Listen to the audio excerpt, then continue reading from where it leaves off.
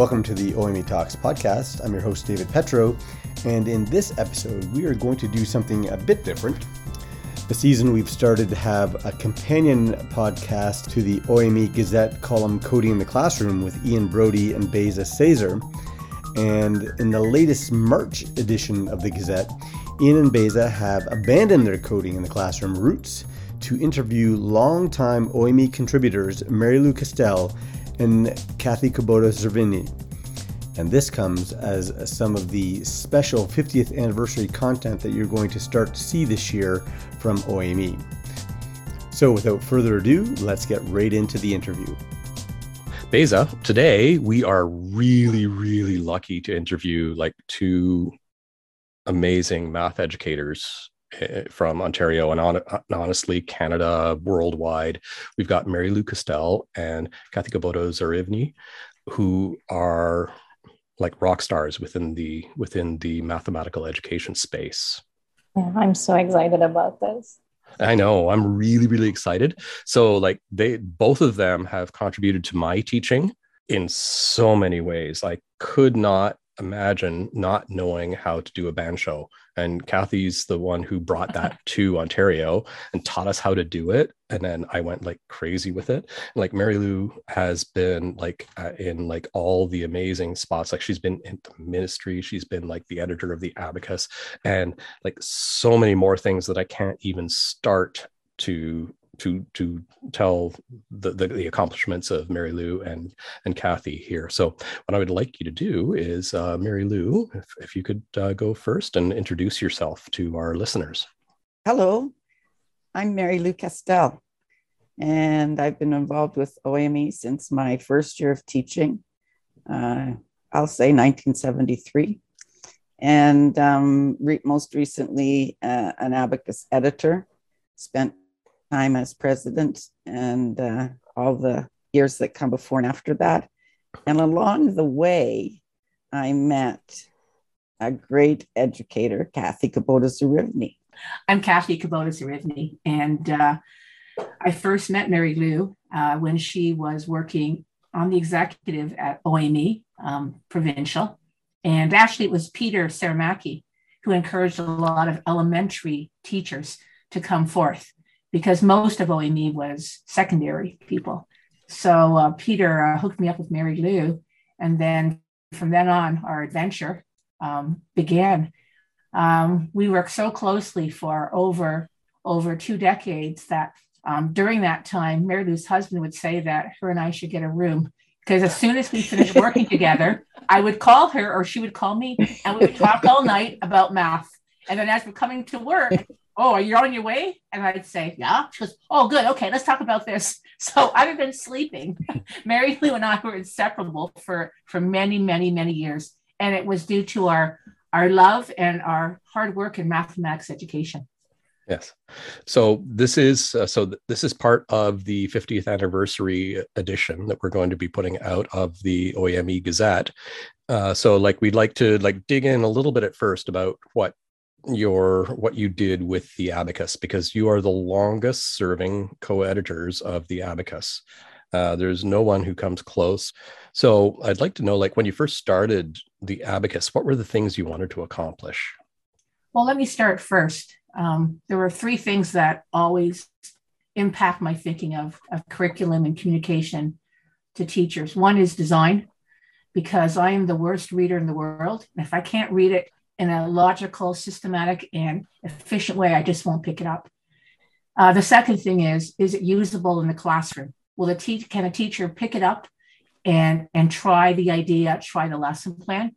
And then last but not least, with the work of Deborah Ball and others who followed, we were very committed to producing materials that develop teachers' content, pedagogical content knowledge.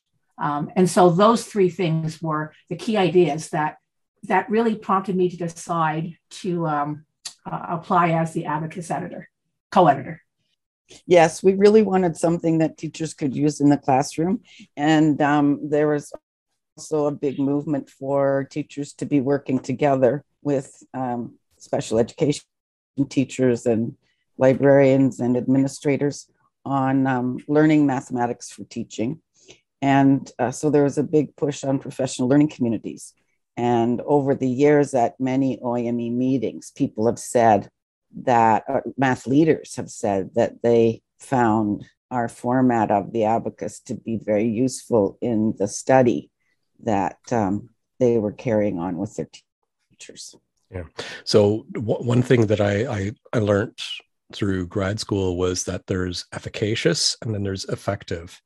So efficacious will work with students who are already in a good learning environment, but effective is ones that will work with everybody.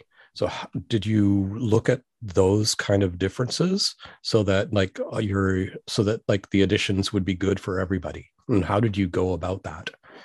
One way was that we tried to show student work, and we tried to show student work in a variety of ways. Because, I mean, even for me, 25 years ago, it was a big surprise that if I didn't tell them how to do it first, they'd be able to solve a math problem.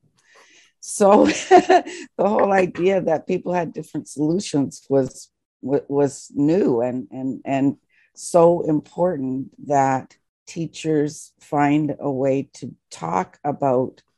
have students talk about their mathematical thinking by seeing relationships between and among the different math representations that the students make. So one of the things, that's what we tried to do in the students' examples that were there.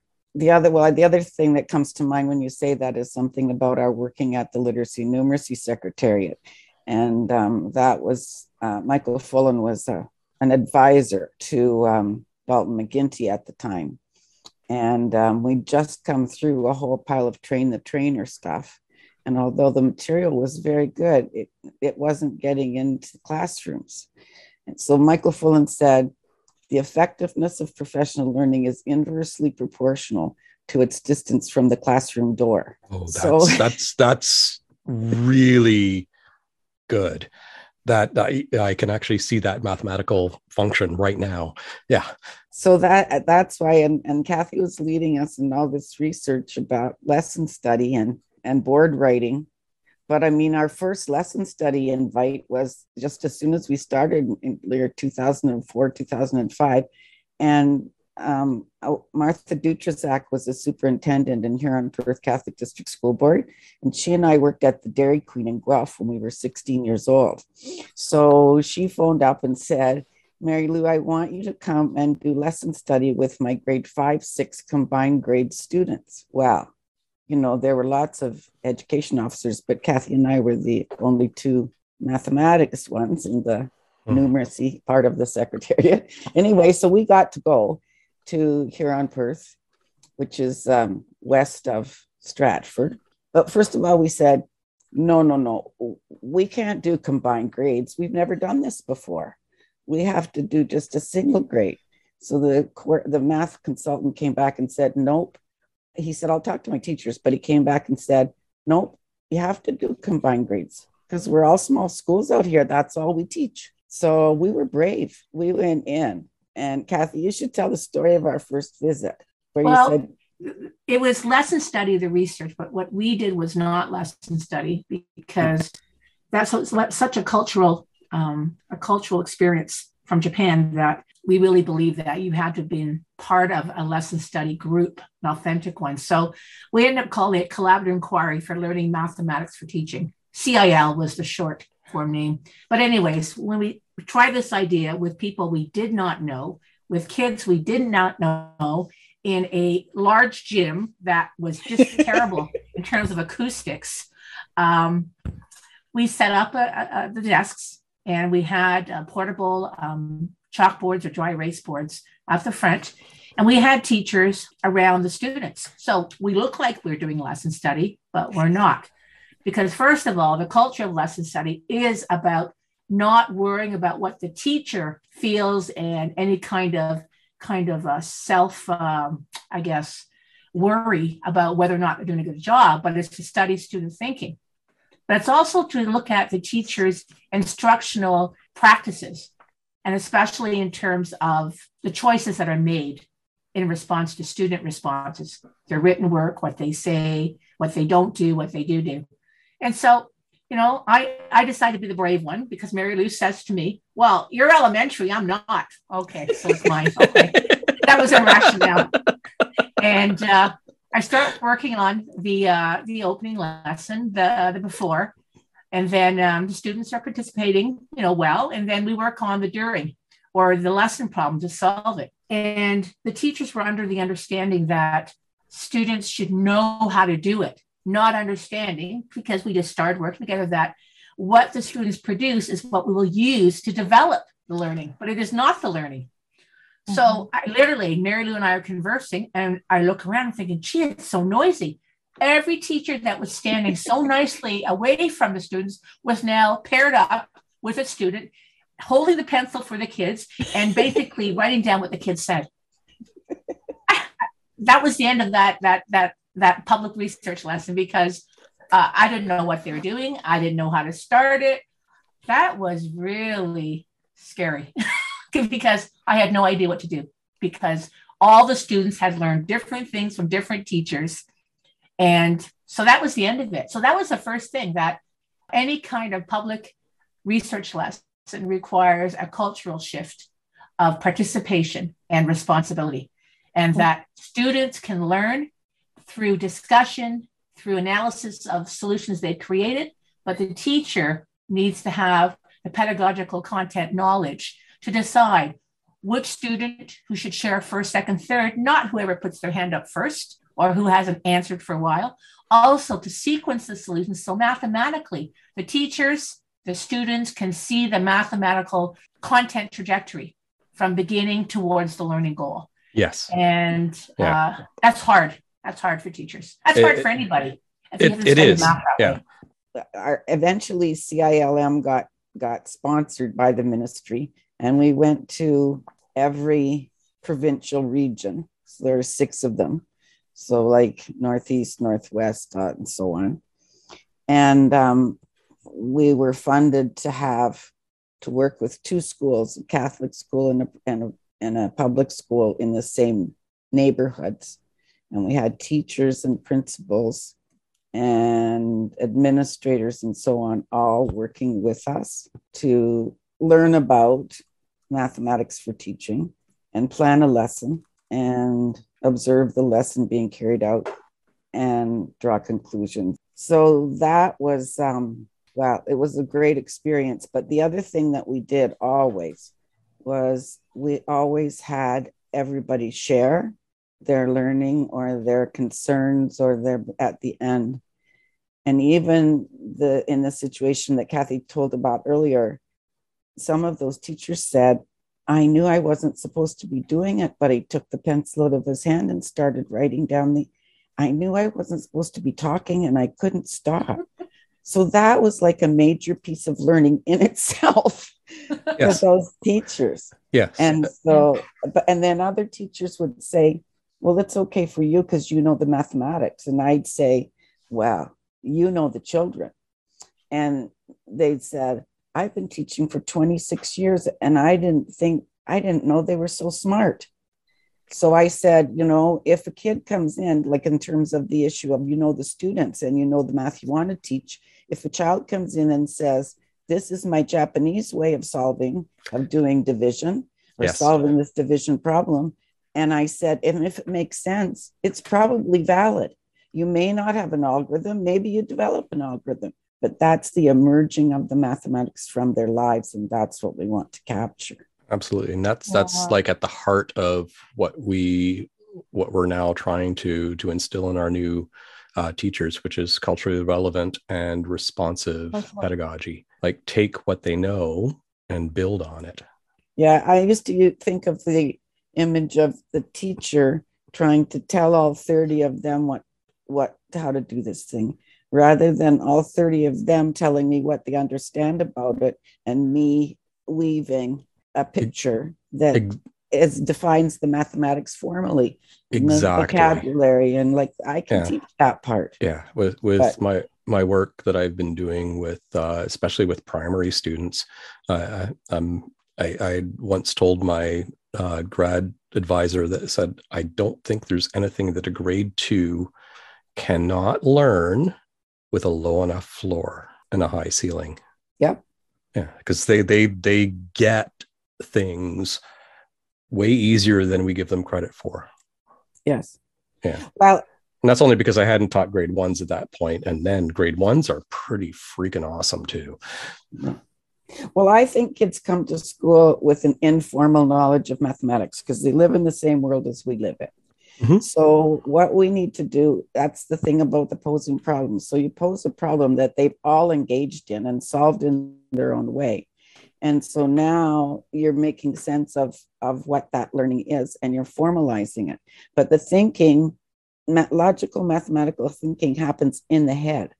So we have to get it from their head out onto the paper. So there's the concrete materials, and then maybe onto the paper, and then to teach them how to talk about it and write about it and Yes.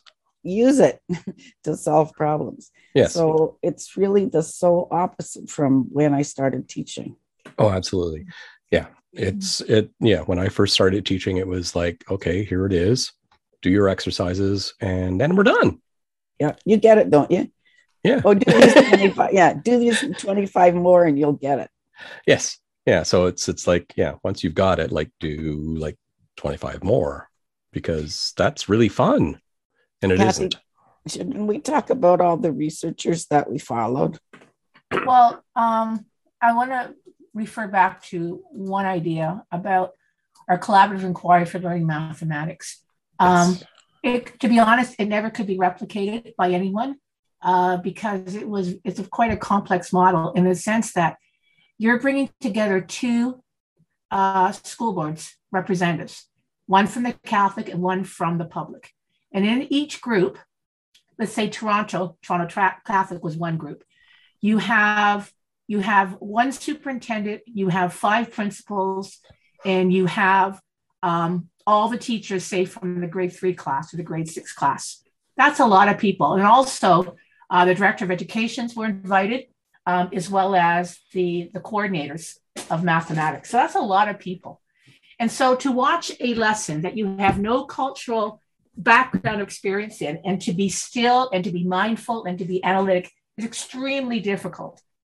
And especially if you want to have a post discussion after the research lesson, you have to make sure everyone's ready. So this began as a 2 full day experience. So imagine superintendents coming out for 2 full days to work with their principals and teachers. Imagine that. That was a commitment that was unwavering. You could not be part of this research project unless you participate this way.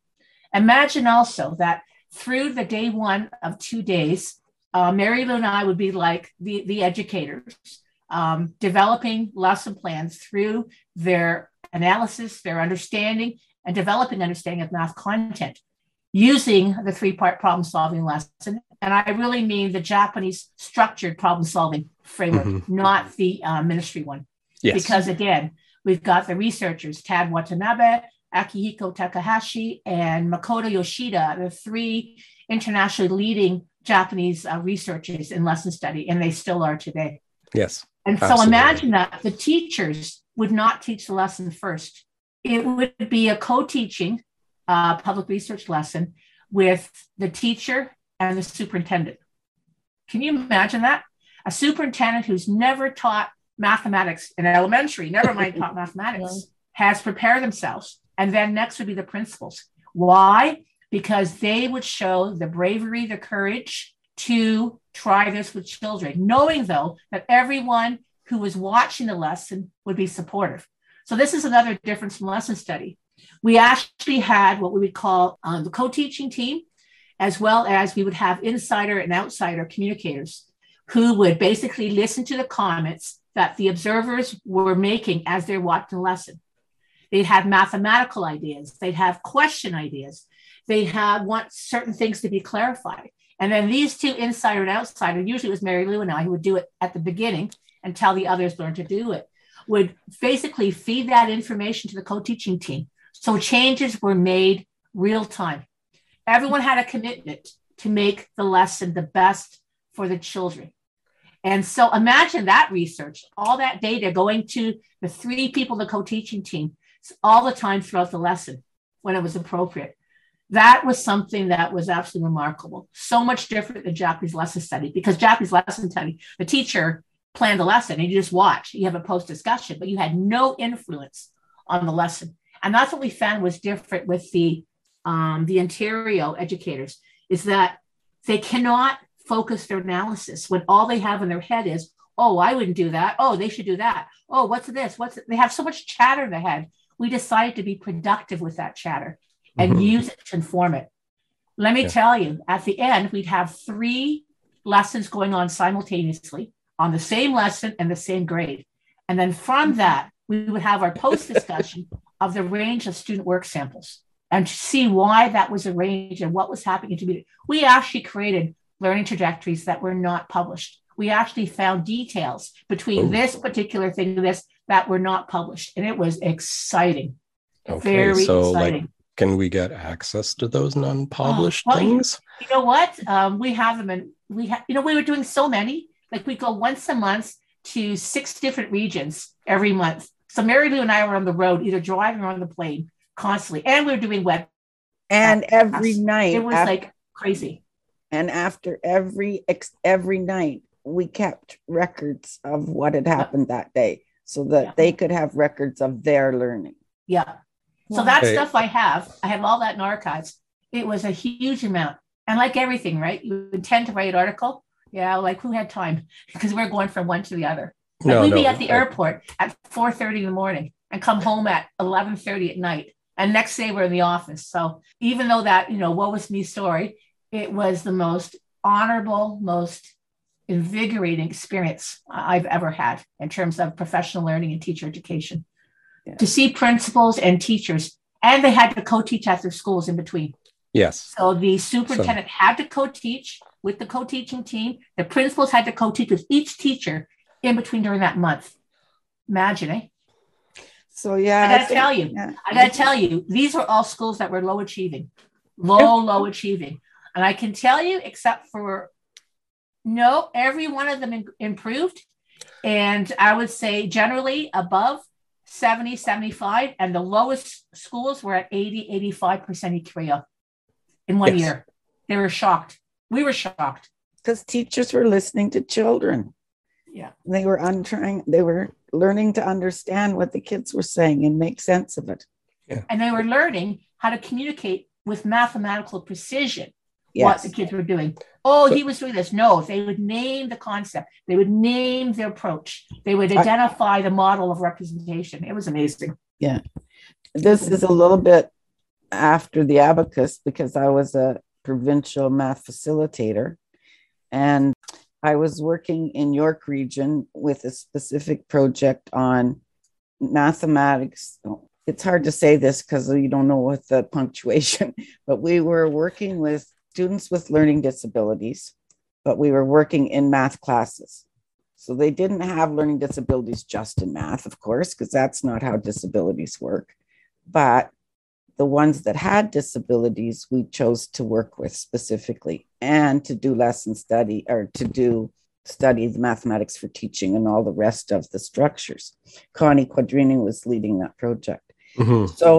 So when we went into classrooms, teachers specifically observed the students who had IPRCs and recorded what they could hear, what they saw students doing, what they could hear students saying, and what they were doing with their hands. And the students were working in groups of 2 or 3. After that, at the end of that project, we interviewed the children, and we said, what was the best part of this working in this kind of way? And they said, having a partner so I could talk about the mathematics, having concrete materials so I could see what I was thinking, and then learning to name the mathematics so that I could use it another time and talk about it. Okay. So those were all parts of the plan. Yeah. Beza? Yeah, I think we already got about your great accomplishment through your editorial time and your challenging. I also wonder what you really want to do, but you couldn't make it during this editorial time? Is there anything you really want to make it, but it somehow couldn't realize? Well, from my point of view, we did exactly what we set out to do. And by the way, I'd like to make an addendum. It wasn't 10 years, it was 13 wonderful years. And I got to tell you, it was an honor, it was a privilege to contribute to the math community. And that's why we did it, to contribute to the math community. So we were able to do anything and everything that we wanted to do. When we had new ideas, we would put it out there and we'd get feedback. It was a wonderful, I guess, a very fluid experience. And I noted, Mary Lou, that we didn't start it until after we were at the Literacy Numeracy Secretariat. So you were very correct that it was the Secretariat that gave us the interest to be widespread. Yes. Well, I think we were still there then. I think it was 2007 we started. Yeah, it is 2007. Yeah. So 2020. Besides being on the road all the time doing literacy numeracy stuff, we were doing abacus stuff. So, and we should mention Pat Marjoram started with us too when she did the literature section, because she has the widest library of children's math books of anybody on the planet, I'm sure. Oh, she was talking about the researchers. So from my point of view, Brent Davis and complexity theory in math education, that was huge. It was to understand how we would have so many different working groups or CILs, and how whatever we learned from one particular group, it would be shared with the next CIL was going to. And Brent, we had him come to the ministry and discuss this many times with ministry education people, as well as provincial conferences. The other, it was Akihiko, and we actually have a webcast with him that was edited again, and Akihiko Takahashi and his understanding of geometry and structured problem solving, Japanese structured problem solving, was really important. And then I say the third person that really informed us was Deborah Ball. She was our very first webcast, and I believe it is still the most watched webcast that the Literacy Numeracy Secretariat has ever produced. She is such a professional mathematician, math educator. We literally did a take of 2 hours. We flew down to Ann Arbor, and then by midnight, that webcast was up. The editing was so little. Now, since then, I don't think any webcast has taken that short time. But from that, we participated in her mathematics study. We would drive down to Ann Arbor. We communicated with her. I want to say, from my point of view, those three math educators were instrumental to our thinking. Mary Lou, what about you? I also remember that when we very first started, we invited, now I'm going to forget their names, the guys who wrote about the TIMS research. They did research in American, in German, and Japanese schools, videotaped, and they transcribed it all. And they looked at the mathematics.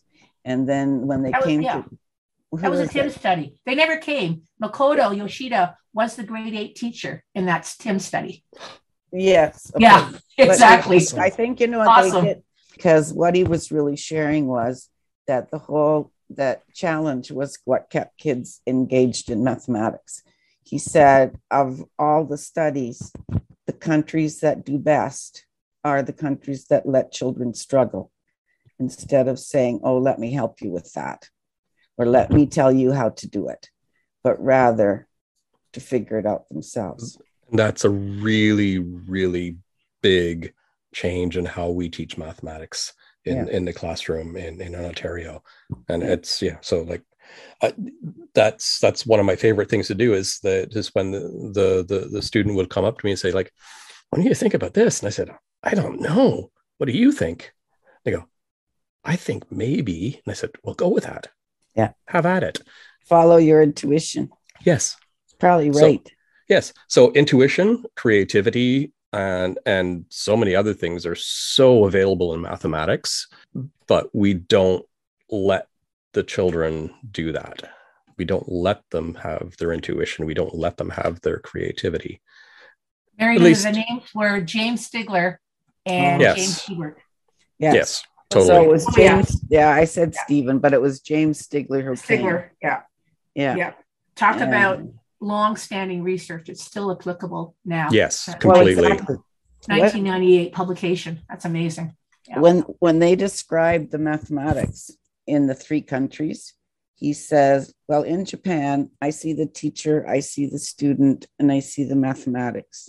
And I see the teacher activating the interaction between the student and the mathematics, and then and between the students. He said, in the German classroom, I see the teacher and the students and the math, and I see the math coming to the students through the teacher. In the USA, I see the teacher and the students, but I don't see the mathematics. Exactly. So that the Japanese example that was in that those Tim's videos, I used with my grade 7-8 students, and I said, are there two triangles that have different perimeters but the same area? And so they had to use so I showed them the video, and all of them were able to solve it by using like a rectangle and dividing it into triangles. Yeah. And it was like beautiful. Even my students who were supposedly on IEPs were coming up and going like, well, yeah, this is logical. Look at this. And it's just a beautiful thing that, you know, when you let your students have that freedom to explore, have that and have their backs to support them. Without support, without providing required resources, I think it's not just simple guidance is meaningless. So support and resources, this abacus, what you're doing is so great at that point, I think. So what's the most challenging things on the way? I really wonder how teachers adapt this. I think students adapt easier than educators. And you also connect with researchers, and there are huge things you are doing on the way. So what is the most challenging things? Teaching teachers mathematics. I guess so. It is really hard because, again, our culture thinks it's okay to hate mathematics. They don't see the beauty and the excitement and the love of it. And it's something that's, hung over our heads for decades, centuries maybe. I mean, I am encouraged by the stuff in the grade 9 curriculum and maybe even the K-8 stuff about culturally responsive and relevant pedagogy. But I think I don't know, teachers know how to do it. I say that, I remember a time when they were giving us all kinds of workshops on cooperative learning. And I thought, cooperative learning, how has this got anything to do with mathematics? And then when I realized what it could do in my classroom, I was actually teaching in a science lab, and I kept visioning the trap door opening and me falling through the floor so that I was just not in front of the classroom. And there was a lot of learning going on, but it was very hard for me to learn how to do that because we teach as we were taught, just as we parent as we were parented. But if we would only believe in kids and believe in trust other people too, to know that we are all in this together, I think we'd do a better job. Again, teachers are afraid to not know if a kid comes up with an interesting response. Those are the best questions. Yes. Like those are the really, really best questions. So and the answer to that is, I don't know, but yes, let's figure out how we can figure it out. And of course, Deborah Ball would say, I don't know yet. And we know. Well, yes, exactly. Yes. And I know lots of teachers are using that. So it's a gimmick, but if it works, go for it. Yeah. We don't know now, but let's see if we can figure it out. We may need to do this together. You can go do some look. I can go do some look. And so I actually did have a student who was looking at rotations around the origin of shapes. He said, I can describe to you what's happening, but I know there's actual mathematical functions that will do it. This is a grade 7 student, by the way. Yeah. And just a regular student. We're not talking a gifted student. We're just talking a regular student. And so like he said, I know there's mathematics in here, but I don't know what it is. And I went, I don't know what it is either. So I went to Gord Doctorow, who's my touchstone for all things mathematical. I said, so what's happening? And he showed me how to do the rotation matrices. And I went, well, that's really easy. That's actually pretty darn simple. All we have to do is that. So the next year I taught all of my grade 8 students how to do rotation matrices and all these other things. And they're going like, wow, this is really cool. This makes sense. And so like, that's, Absolutely. Yeah. So like we completely and utterly underestimate what children are able to learn. They are more able to think, reason, and think critically about issues than we think they are. Once I did a presentation called Kill Drill. Kill Bill had just come out. So I did Kill Drill, an introduction to slow math. Because slow food was big then too. No problem. I'm going to leave that in there just because it's fun. But now I forgot what I was going to tell you. Kill Drill. Yeah. So Kill Bill. Yeah, I know. And slow math. And I know. And my first slide was, I think mathematicians should become anthropologists of children's mathematical thinking. And when I looked up about anthropology, it said that we should never, ever assume that anybody who's come onto the earth since we grew up thinks anything similar to us. They all are unique and they all have their own perspective, and it's very different from ours. That should be an axiom of teaching. Yeah.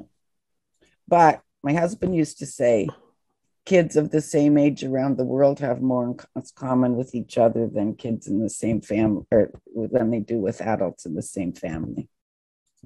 Yeah. I'm going to disagree with you, Mary Lou. I don't think they have unique perspectives because they're all culturally shaped, especially in the math classroom. And they're culturally shaped by the teacher and the materials and the 45, 60-minute time period. So we are trying to encourage and develop individual or different thinking or diverse thinking. But we're going to say that most of them will land the same place without the teacher orchestrating ways for them to develop more than one solution. Hence why we do that, right? Right. Yeah. And I get Michael's comment was more in terms of daily living than mathematical thinking and learning, but for sure, it's so related to culture. I remember that the James Stiegler's book, they talked about researchers who took a table into an African village where the people had been eating on the floor, but they wanted to give these people a table to use.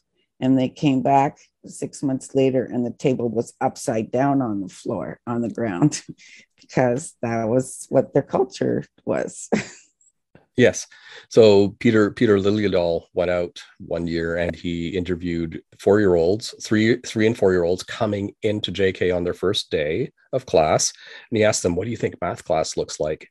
And so many of them thought that it was like, you have your rows, you have your columns of desks, and that you do drills. And that's their conception at 3 and 4 years old. So how do we get the teachers of Ontario and our new teachers, who I'm invested in at Ontario Tech, to go past that, to break that cultural bias? I'm going to say to you, I'm in a unique position right now because my daughter is now in the Faculty of Education at York U. And so she tells me about her math learning and the thinking. And it's very difficult. Like, she's a very smart girl, but she finds the concepts, the understanding, all the details, way too much. She's trying to right now in her first year understand school culture, school processes, teaching culture, and the nature of the position and the requirements. The math content is so difficult that what they do is when they're doing lesson planning, it's beyond them. What you see is not very high quality because they don't understand still the whole flow yet. They don't know what they don't know. No, exactly. And even if you have them learn it, It's too early because they're preoccupied with so many other things. So I'm really glad that there's a two-year program. I hope in the second year she has another math class, but I don't think she does she? Unless it's a specialty, right? They only get it once. I'm not too familiar with York. I used to teach I used to do their practicum supervising. Yeah. But it's just interesting for her to say that. Yeah. So I know in some, with me. Yeah. So I know in some faculties, there's like a really big focus on math, coding, and other things. And that's one of the things that we do at Ontario Tech is we actually do have a course that's just math for teachers. It's not connected to pedagogy. It's here's how we do math, and we teach them how to do math. And is that in first and second year? Yes, it's actually in their second semester of the first year. Everybody, IS as well as PJ, get it. And the IS kids are the funniest because like they're the English history people going like, I'm not going to be teaching math. I said, depends if you go to a grade 7-8, but look how fun math is. And then we teach them the way we would want to be taught. Yeah. So sorry, that was a shameless plug for Ontario Tech University, one of the best places to learn math and coding in the province. I may or may not leave that in. Over these all the huge years, you've been editor, and this math education changed a lot. There are many things happen. So what's the favorite part of you, and how have you seen this improvement? What is the best part of this process, this change, and what is the maybe worst? What you want to say maybe briefly about this whole flowing over the years? Well, I'll say I went to the OME conference. It was virtual last year, and heard many sessions and found that all kinds of people in all kinds of boards are using CILM still. And they are continuing to work with teachers to learn mathematics for teaching. I think once teachers start hearing children's voices, it's hard to stop. And so I think that it got its momentum because they started listening to children. So I hope that it goes on. And certainly I would suggest the curriculum documents suggest it ought to go on. So I'm kind of hopeful.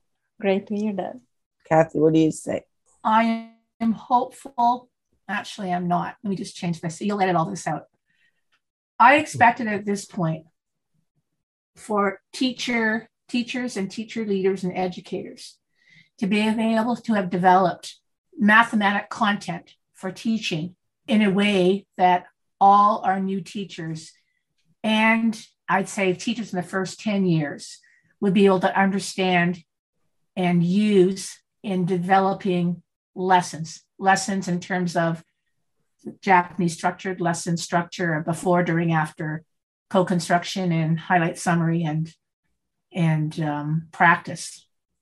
I still see a continued huge reliance on textbooks, on programs someone else made.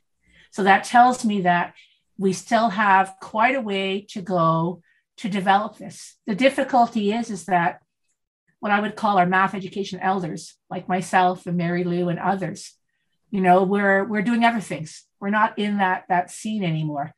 Hence, one of the reasons why I'm still in the school system as a principal, not as someone higher up, because I want to be on the ground to develop it. So when I look at the sequence of new programs, it's the same old. And therefore, we know through the research of Peg Smith at University of Pittsburgh and others that people will use new materials in the way that they're accustomed, the same old way. So no matter what materials you give them or provide, they'll be used in the same way. So I do believe that everyone has the interest to learn, but I think it's going to be a slow period for a while until we're out of COVID, we're out of work to rule in school boards, and that there can be collaboration set up again between school boards and ministry and faculty of education. But their results must be widely shown and presented in a way that's accessible. Yes, then absolutely. Yes. Then we're going to have some growth. But again, I'm going to say, Mary Lou, it's not going to be in our lifetime. The changes I hope for didn't happen. It won't be. I do hope that we're able to mentor young teachers into leadership in mathematics and engage them in OAME and other particular areas where there will be that idea of working groups, learning groups. So learning groups, all student teachers within the province of Ontario need to know that they actually have access to all the OAME resources. They can ask their faculty. They have the OAME actually gives them access to all the past editions of both the Abacus and the Gazette, all the resources that are on that website, and they can have it for free. And when we put this podcast in, I'll make sure that link is in the description. Perfect. Also, a challenge to the OAME executive: put together across the province teacher math educators who will volunteer to host and convene math learning groups across the province, and have that on a platform that their work is recorded. That's going to make a change. That will make a change, because at the school board level, it is quite impossible. I've been at the level 3 times now as coordinator and other ways, and it's impossible. There's too many things going on that prevent the flow discussion. So if they incorporate their continued collaboration with the teacher unions and OAME, and then having teacher groups at different boards, we're going to see something beautiful, and it will represent the work of complexity science and education that Brent Davis has researched about since 2000, the year 2000. So you know that Mary Lou and I would volunteer. We just don't want to write anymore, but we would be honored to be part of that group, right, Mary Lou? Yeah, absolutely. Oh yeah, writing is so difficult.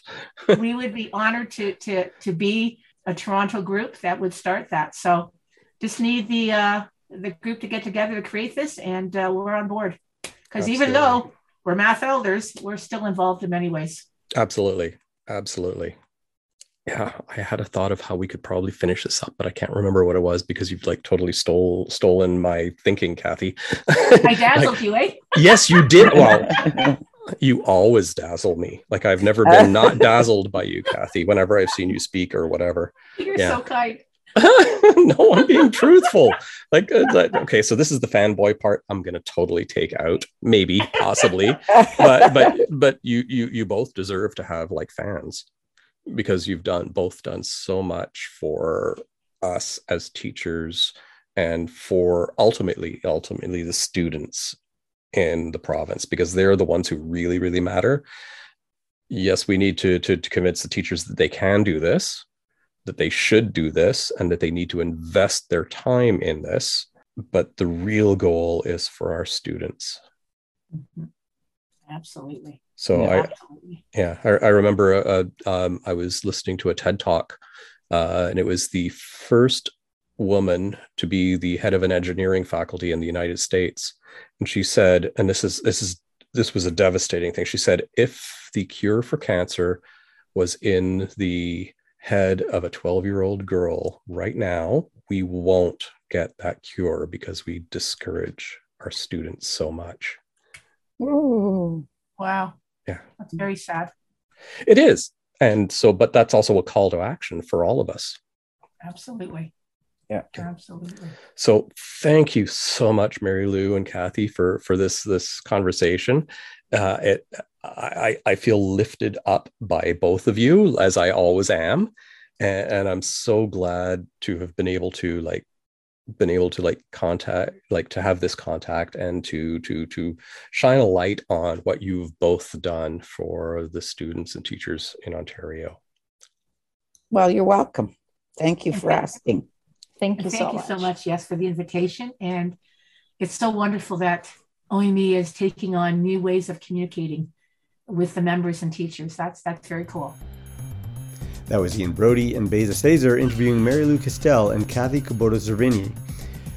OAME members can check out that content and all the other 50th anniversary content in the latest edition of the Gazette. And we still have a couple more episodes coming up from OME Talks as well. We've got some more content from the OME 2022 featured and keynote speakers, and we'll also hear once again from all our guests from this season. So stay tuned for those, and in the meantime, stay safe.